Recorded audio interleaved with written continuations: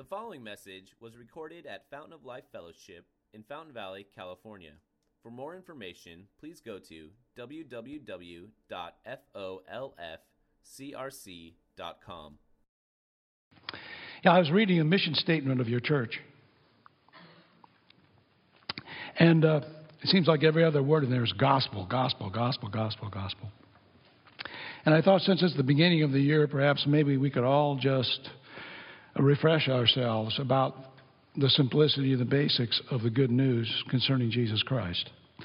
And I think that if anybody today that calls themselves a Christian was asked, in one verse, can you tell us what the gospel is? They would pick John 3:16. For God so loved the world that he gave his one and only Son, that whoever believes in him shall not perish but have eternal life. And whoever believes in him, I'm going to add, in him, whoever believes in him is not condemned, but whoever does not believe stands condemned already. That verse, John 3:16, contains an awful lot, but what lays right on the surface of it is that there really are only two kinds of people in the world. There are those in this who believe in Jesus Christ as the Son of God and those who do not. There are those who have eternal life and those who perish. There are only two destinations for everyone born under heaven. And those two destinations are either the lake of fire or heaven in the presence of God. That's it. That's the simplicity of John 3:16. The world of men that God loved stands in a situation before God right now of condemnation. Everybody is lost. It is only in Jesus Christ, this is the good news, that someone can find safety. Listen to what John said further on in John 3:16 and 3:36. And he said this: whoever believes in the Son has eternal life, but whoever rejects the Son will not see life.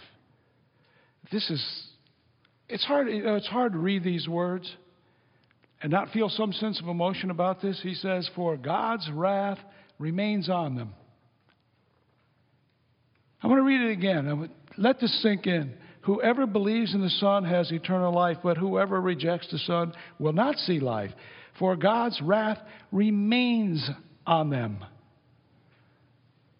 The world abides under the wrath of God. Everybody.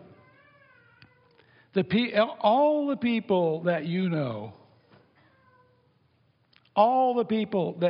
have ever known, all your relatives, all your friends, your children, for God's sake, our own children, everybody, this world lives and exists in a state of condemnation.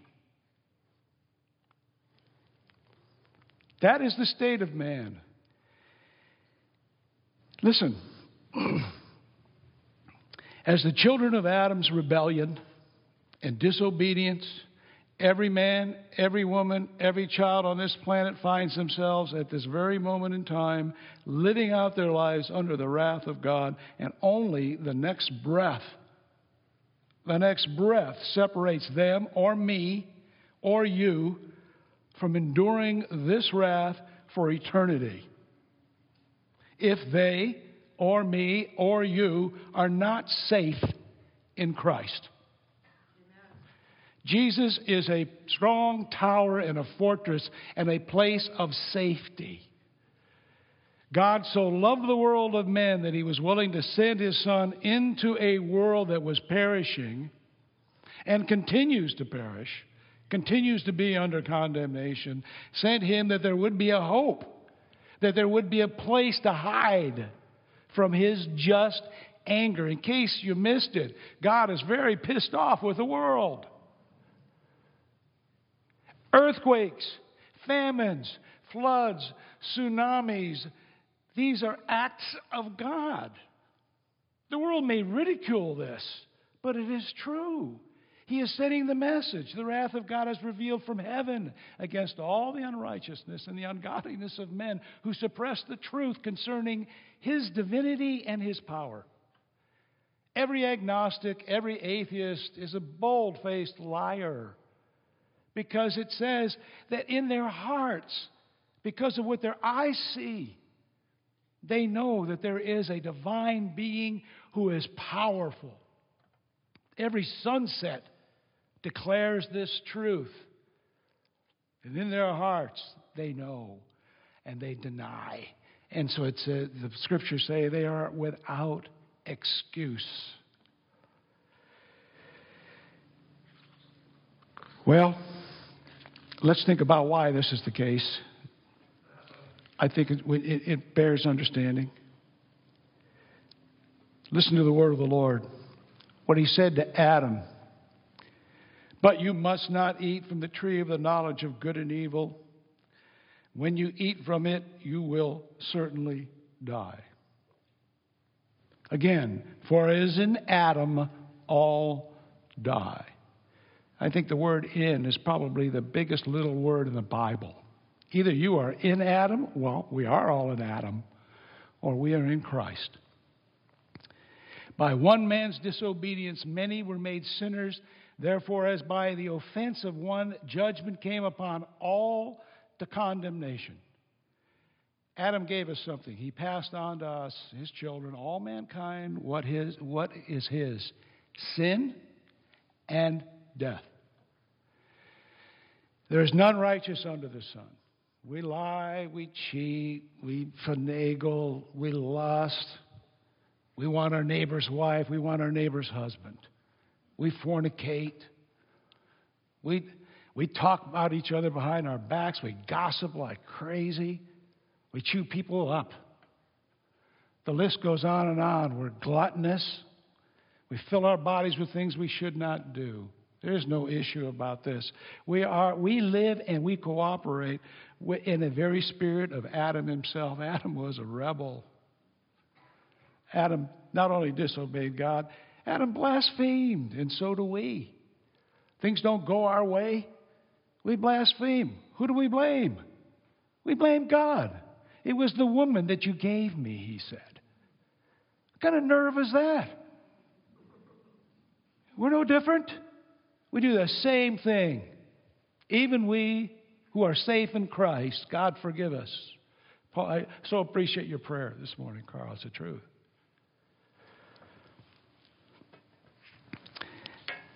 By the way, only one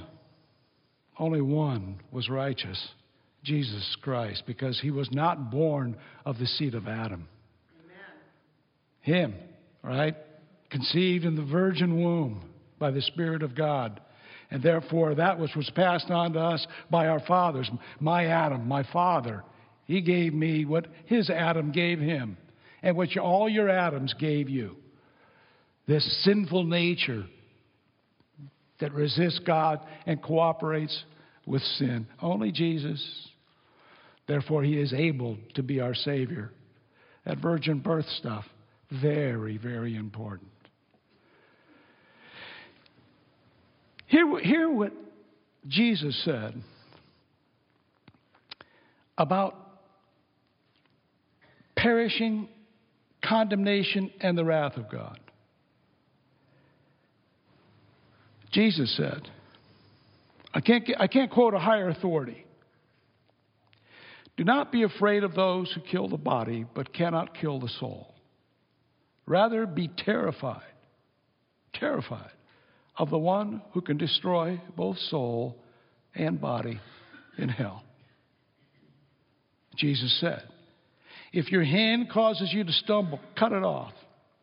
It is better for you to enter life crippled than having your two hands to go into hell, into the unquenchable fire where their worm dies not and the fire is not quenched. The unquenchable fire, their worm dies not and the fire is not. Whatever that worm dies not, business is about. It can't be nice. I literally picture the worms eating the flesh of somebody in the grave. And there is something of this eating in this place of unquenchable fire. You're all familiar with the story of Lazarus and the rich man. You know, the rich man is still there. It's been a couple thousand years since Jesus told the history of that rich man. He's still there in this unquenchable fire waiting for Abraham to send somebody and touch my tongue. I'm dying. I'm so thirsty. Jesus said, the one who sowed the good seed is the Son of Man. The field is the world, and the good seed stands for the people of the kingdom. The weeds are the people of the evil one, and the enemy who sows them is the devil. The harvest is the end of the age, and the harvesters are angels. As the weeds are pulled up and burned in the fire, so it will be at the end of the age. The Son of Man will send out his angels, and they will weed out of his kingdom everything that causes sin and all who do evil. They will throw them into the blazing furnace, where there will be weeping and gnashing of teeth. Whoever has ears, let him hear. Jesus said, but when the Son of Man comes in his glory, and all the angels are with him, then he will sit on his glorious throne, and all the nations will be gathered before him. And he will separate them one from another, as the shepherd separates the sheep from the goats. And he will put the sheep on his right and the goats on the left. And then the king will say to those on his right, come, you are blessed of my Father, inherit the kingdom prepared for you from the foundation of the world. And then he will say to those on his left, depart from me, accursed ones, into the eternal fire which has been prepared for the devil and his angels. And these will go away into eternal punishment, but the righteous into eternal life. The Apostle Paul said, since it is a righteous thing with God to repay with tribulation those who trouble you, when the Lord Jesus is revealed from heaven with his mighty angels, in flaming fire, taking vengeance on those who do not know God and on those who do not obey the gospel of our Lord Jesus Christ. These shall be punished with everlasting destruction from the presence of the Lord and from the glory of his power when he comes in that day to be glorified in his saints and to be admired among all those who believe. The Apostle John, called the Apostle of Love, says, then I looked, and behold, a lamb standing on Mount Zion. And then I saw another angel flying in the midst of heaven, saying with a loud voice, fear God and give glory to him, for the hour of his judgment is come. A third angel followed them and said in a loud voice, if anyone worships the beast and its image and receives its mark on their forehead or on their hand, they too will drink the wine of God's fury, which has been poured full strength into the cup of his wrath, and they will be tormented with burning sulfur in the presence of the holy angels and of the Lamb. And the smoke of their torment will rise forever and ever. The lake of fire is described by these figures of speech. And bear in mind that the reality of anything is always greater than any figure of speech that can be used to describe it. A furnace of everlasting fire, a place of wailing and gnashing of teeth, a place of everlasting punishments, a raging fire that consumes his enemies, a result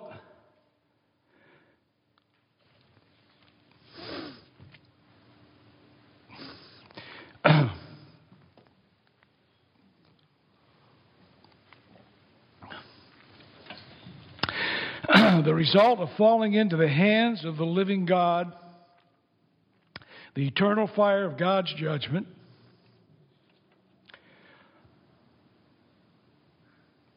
a lake of fire and brimstone, a place of torment day and night forever and ever, the second death, the blackness of darkness forever, the outer darkness,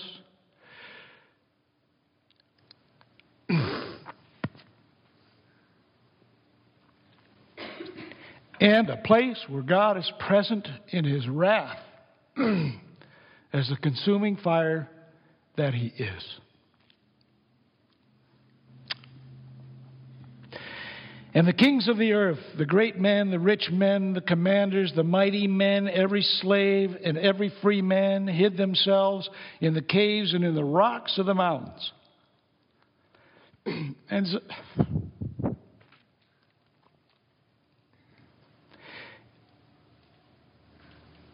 said to the mountains of the rocks,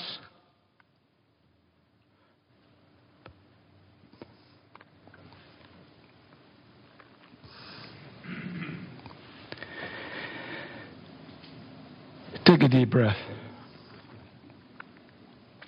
Fall on us and hide us from the face of him who sits on the throne.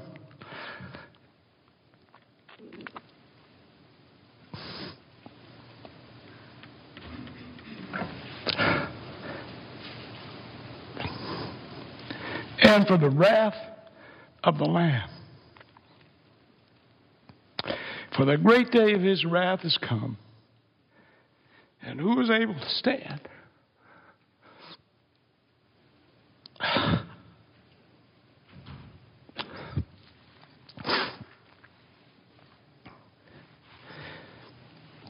You know, the tragedy of this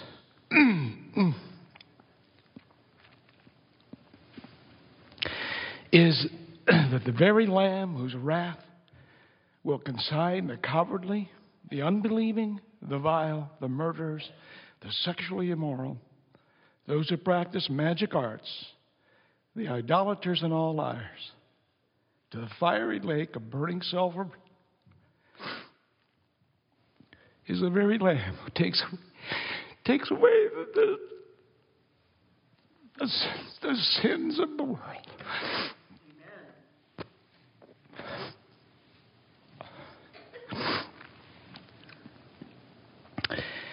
This is the verdict. The light has come into the world. People love darkness instead of light because their deeds were evil. Herein is love. Not that we love God, but that he loves us.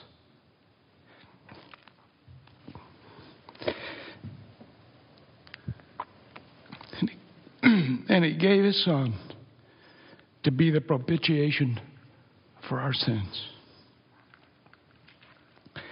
Eli, Eli, lama sabachthani. My God, why hast thou forsaken me? I know why. Because, really, there on that terrible tree, you're so kind.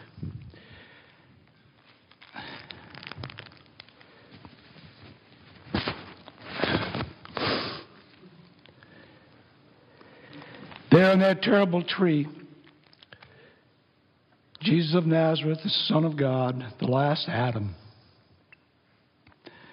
was bearing his soul and his body to the sword of God's justice, to the fury of God's anger, and he willingly drank the cup of God's wrath for the guilt of the sins of his people. For those who believe in him, he stood in their place, he took the blows, and he suffered unto death. Why? Why did the Son of God do such a thing?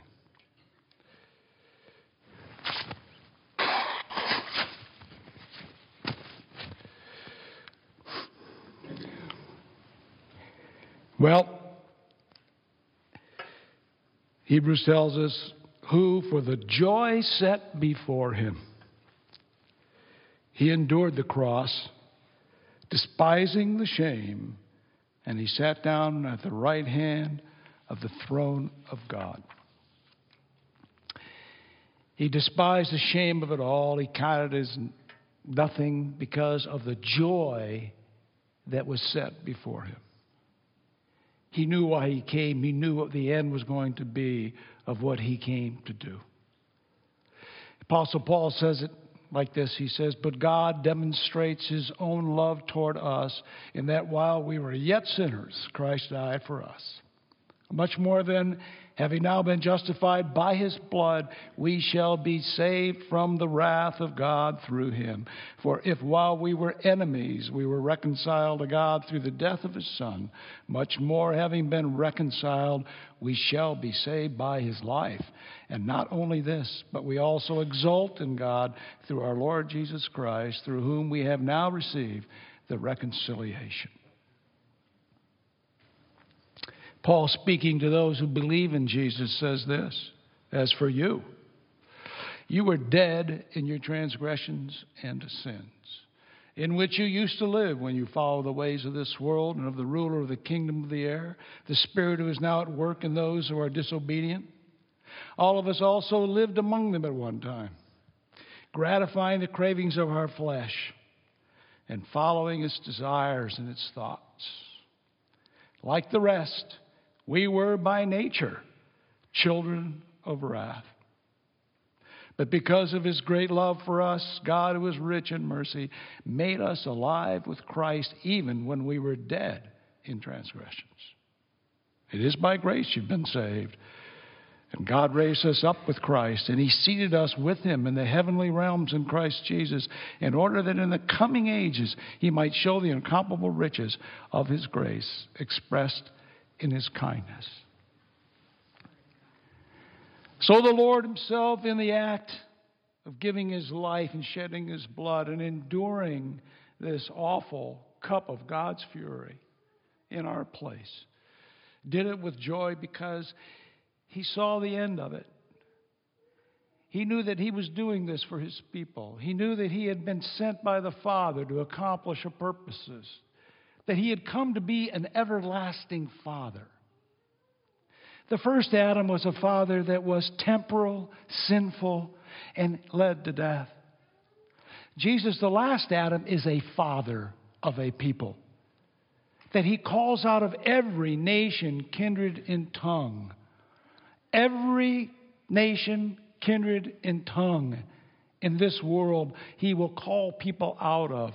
In that sense, the whole world will be saved because there'll be people from all the world there at his throne. All of this he knew he was doing to move aside the impediment, the obstacle. What was the obstacle?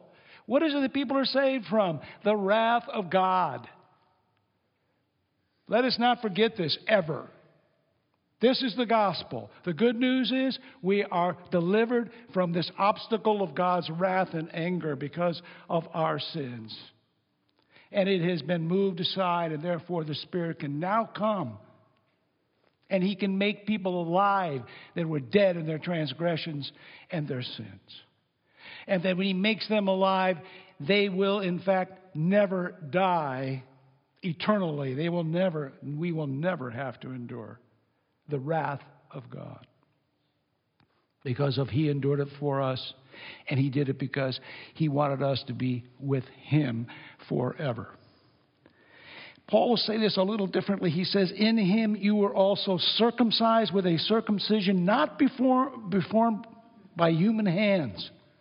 When you were dead in your sins and the uncircumcision of your flesh, God made you alive with Christ. He forgave us all our sins, having canceled the charge of our legal indebtedness, which stood against us and condemned us. He has taken it away, and he has nailed it to the cross." Something happened to you. God saved you. I don't know your story, but I know it goes something like this.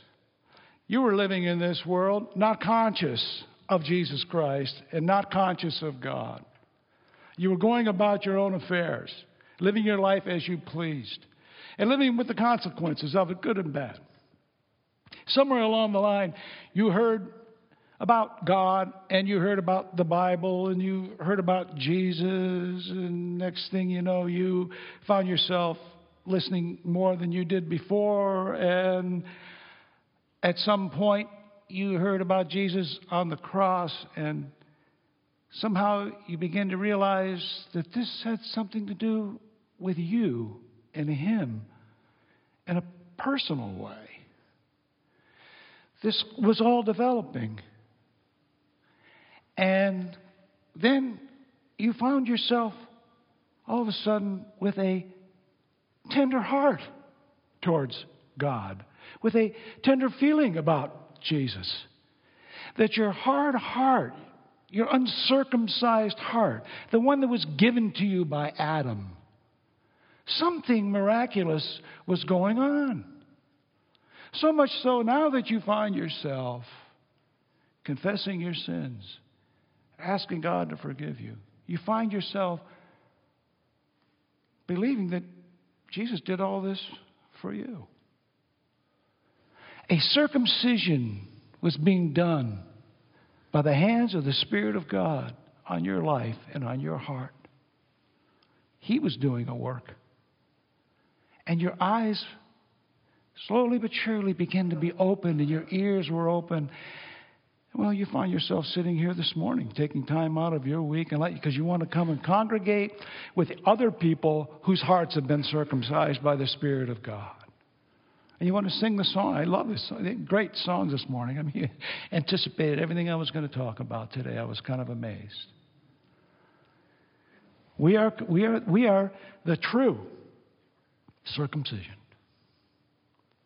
God has done this work for us. He has saved us. Jesus of Nazareth, the last Adam, gave us what was his to give: everlasting life. Jesus said, Father, glorify your Son, that your Son may glorify you.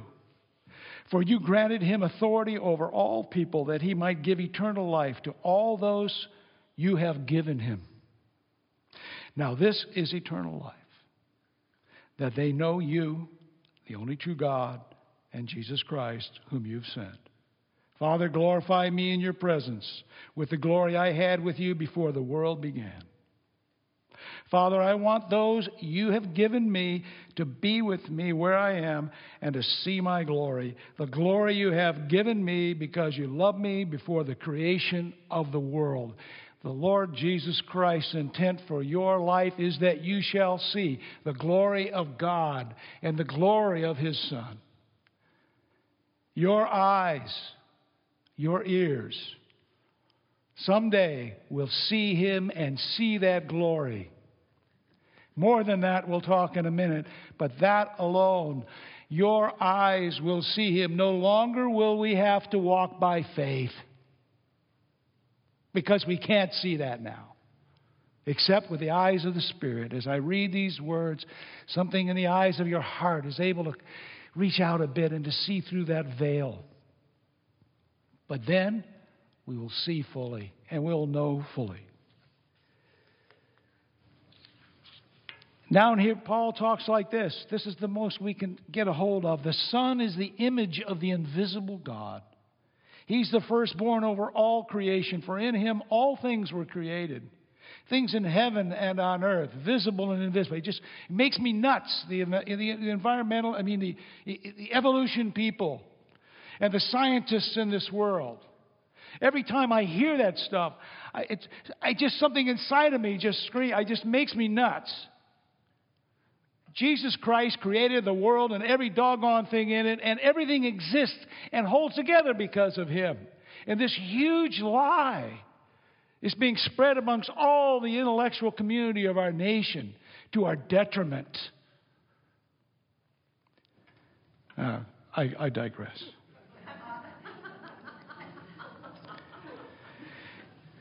He has been seated at his right hand in the heavenly realms, far above all rule and authority, power and dominion, and every name that is invoked, not only in the present age, but also in the one to come.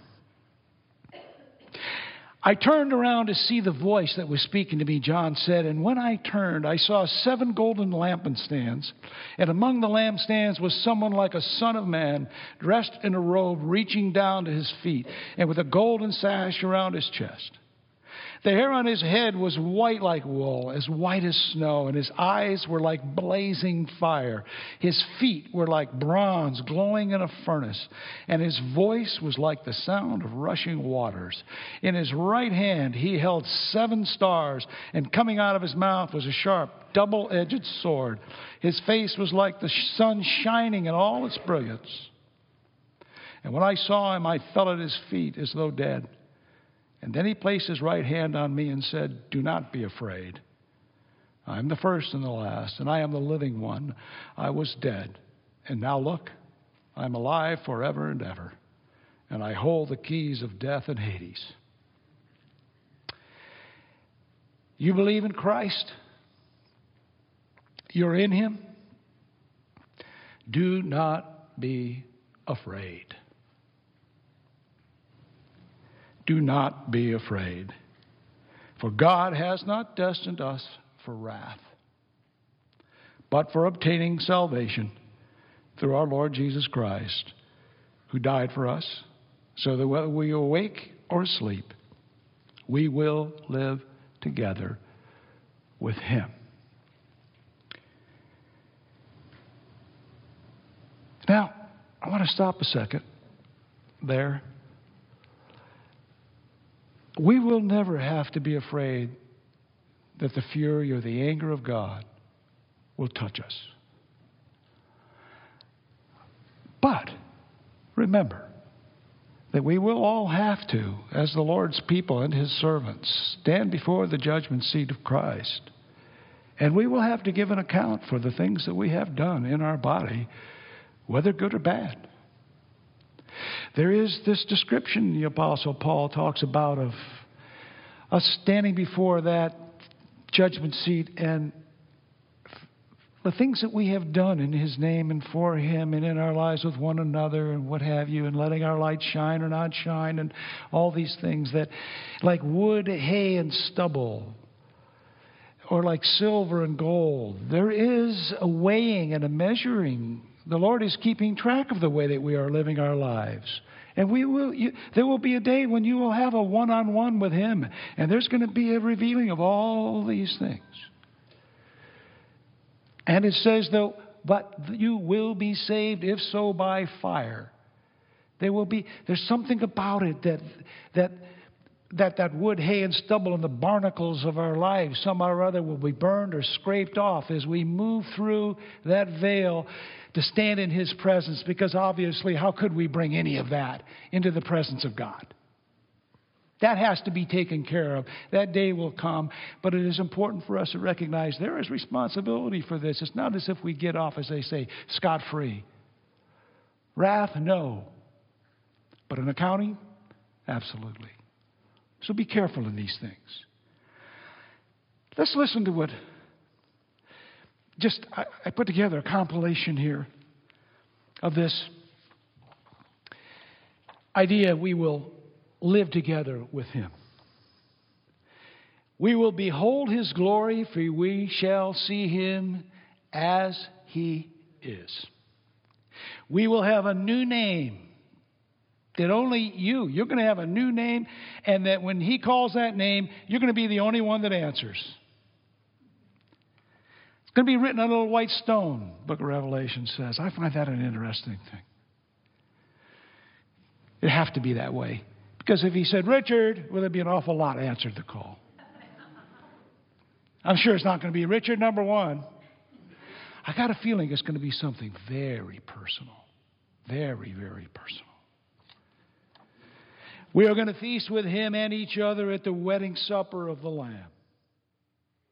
We're going to be like Him. Oh, He's working on it now, but, I'm 70. I'm not sure I'm as much like Him as I need to be. I know I'm not. I think we all feel like that. But then, that'll pass. We will be like Him. We will be, and this is hard to imagine, we will be glorified with Him. Glorified with Him. We'll be given bodies like His glorious body. I think about this. Imagine no more fear of crippling and wasting disease. the constant irritation of aches and pains,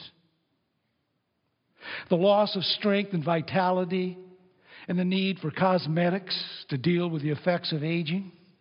God, they're so expensive. And we will have brains that think clearly, learn thoroughly, create effortlessly, and never forget. These are things we live with every day, well, especially me. We will know the peace and the safety of the celestial city as citizens of Zion. The heavenly Jerusalem will indeed be the city of new peace. The politics of greed and envy will be non-existent. Every soul shall be satisfied. There'll be no crime to go unpunished. No corrupt politicians to be impeached. Forgive me, Lord. No false prophets and heresies to fight. No more anxiety over who can I trust. No more wealth confiscation through taxation. No one beat to death on the sidewalk while other people video the slaughter. No more fear of someone kidnapping your child from your front lawn or being raped or mugged in the grocery store parking lot. No more carjacking or fear of terrorist bomb threats. No more sexual perversion. We will all finally fully love our neighbors as we love ourselves, and there will be universal peace on the new earth. We will live forever with a family of believers from every nation, kindred, and tongue, Old Testament and New Testament, who will always be loving, always kind, always generous, and always productive. We'll dwell in the land of milk and honey. I love this one. We'll dwell in the land of milk and honey. Every man will sit under his vine and his fig tree. I love the poetry of Scripture. Listen, we're all going to have houses and lands to enjoy and manage for the glory of our God and King and for the sake of the general welfare of the kingdom. We'll work as God Himself works. Never bored. No more do-overs. Beauty and efficiency will grace the work of our hands. Others will find pleasure and utility in our efforts. Think Downton Abbey. Go ahead. Really, when you think about what the future holds for us, let your imagination imagine as great as you can. You're not going to come close to what God has prepared for those that love Him. Let that comfort you and encourage you in this world. These words, if I was speaking these words in some of the more poorer areas of the world, I can imagine they would be heard with ears that more than ours are, because we enjoy so many comforts in this life. But this is the truth. This is the truth. Jesus Himself said these things. Anyone who has done thus and so, what have you, for my kingdom, in that world, houses and lands 100-fold. Why would the Lord tell us such a thing? Why would He say there's mansions? These things are being prepared for you. This we know, He always tells the truth. Myself, I would be so grateful just to have a nice little plot of land with just a little cottage on there, a nice little cottage, and a little vineyard, and a little fruit garden, and a little orchard where I could grow things. And maybe out there on Salvation Way, I could open up like a little fruit and vegetable stand, and all of you could come anytime you wanted, and without price. You could come and take and eat and enjoy all that I could help to produce. And I think maybe in that little cottage I'd like a nice kitchen, really nice big kitchen, so that Diana could be there and she could rattle some pots and pans. And she could make a great feast for all of us to come and sit and to eat and rejoice with one another. I know there's no marriage in heaven, but it doesn't mean that she can't come hang out. Now I saw a new heaven and a new earth, for the first heaven and the first earth had passed away. And then I, John, saw the holy city, the new Jerusalem, coming down out of heaven from God, prepared as a bride adorned for her husband. And I heard a loud voice from heaven saying, Behold, the tabernacle of God is with men, and he will dwell with them, and they shall be his people. God himself will be with them and be their God. And God will wipe away every tear from their eyes. There shall be no more death, nor sorrow, nor crying. There shall be no more pain, for the former things have passed away. In your presence is fullness of joy, and at your right hand are pleasures forevermore. Apostle Paul said, who claimed he knew somebody who went to the third heaven, said, I consider that our present sufferings are not worth comparing with the glory that will be revealed in us. For the creation waits in eager expectation for the children of God to be revealed. For the creation was subjected to frustration, not by its own choice, but by the will of the one who subjected it, in hope that the creation itself will be liberated from its bondage to decay and brought into the freedom and the glory of the children of God. For the joy that was set before him, he knew that he would create a new heavens and a new earth that would be perfect, wherein dwelleth righteousness, and would be peopled with his people. Blessed be the God and Father of our Lord Jesus Christ, who according to his great mercy has caused us to be born again to a living hope through the resurrection of Jesus Christ from the dead, to obtain an inheritance which is imperishable, undefiled, and will not fade away, reserved in heaven for you who are protected by the power of God through faith for salvation ready to be revealed in the last time. Won't be any clever lawyers arguing over who gets what in the inheritance. It cannot be stolen. It cannot be corrupted. It cannot be changed. It is there waiting for you, and it will, in fact, be yours. Well, until then, what? I think this. I think all of us ought to take this to heart, and we should be thinking about what our future is as princes and princesses, heirs together with Christ, it says.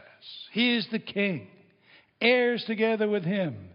We should think of ourselves in terms of being princes and princesses and preparing ourselves for that day when we will fully enjoy that position in His sight.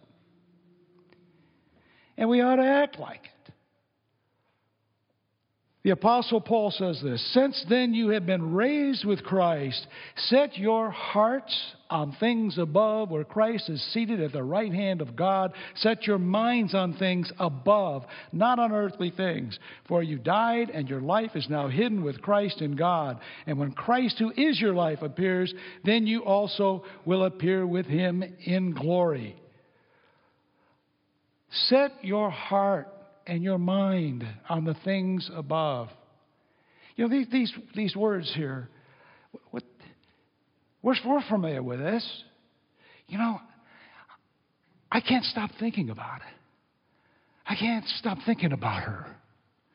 I can't stop thinking about him. These high school, these girls in high school writing the boy's name on their binders. We're familiar with this. I can't stop thinking, man, I've got this, my rich aunt, I've got an inheritance coming. I've been thinking about how I'm going to spend it. We do this all constantly. We're setting our hearts on things all the time, every day. And the Apostle Paul is trying to say to us, listen, make this a staple of your life, of your spiritual life.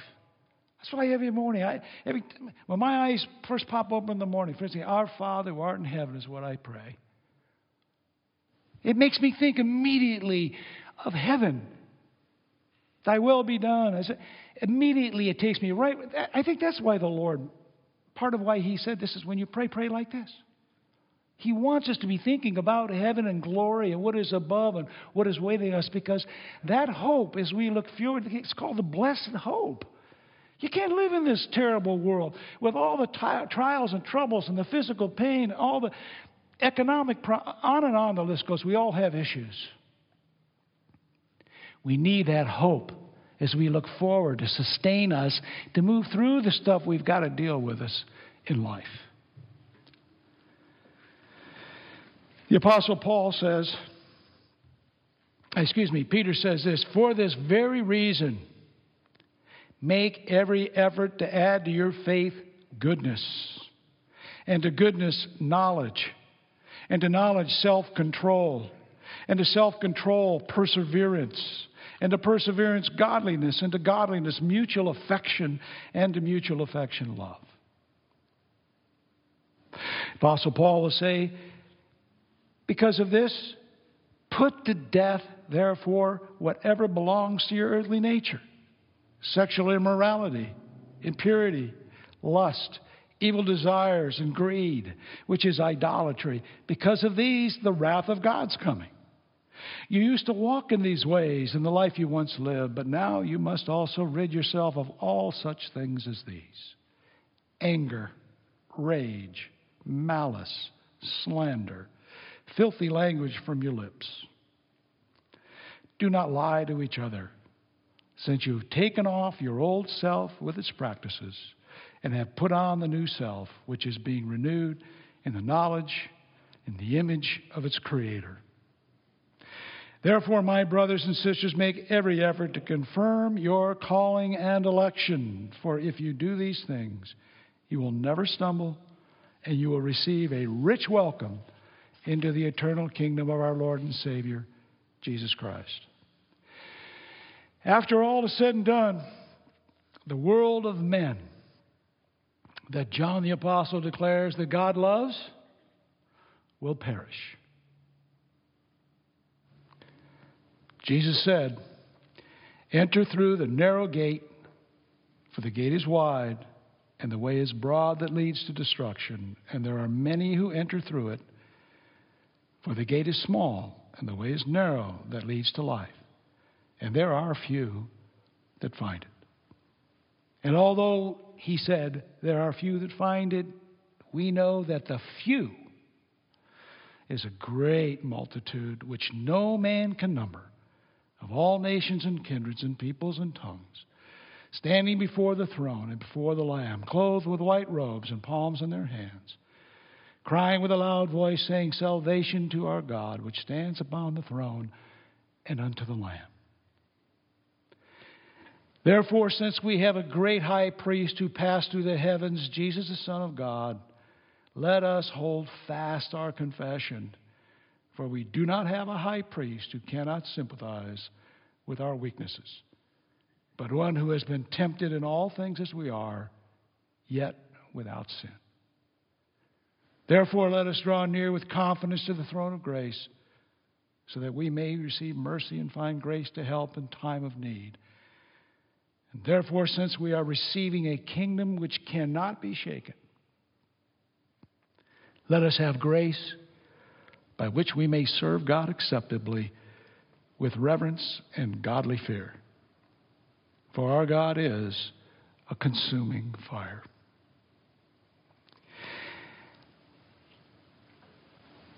Jesus said this. These are the words that he will say on that day to you. Well done, thou good and faithful servant. Thou hast been faithful over a few things. I will make thee ruler over many things. Enter thou into the joy of the Lord. Amen.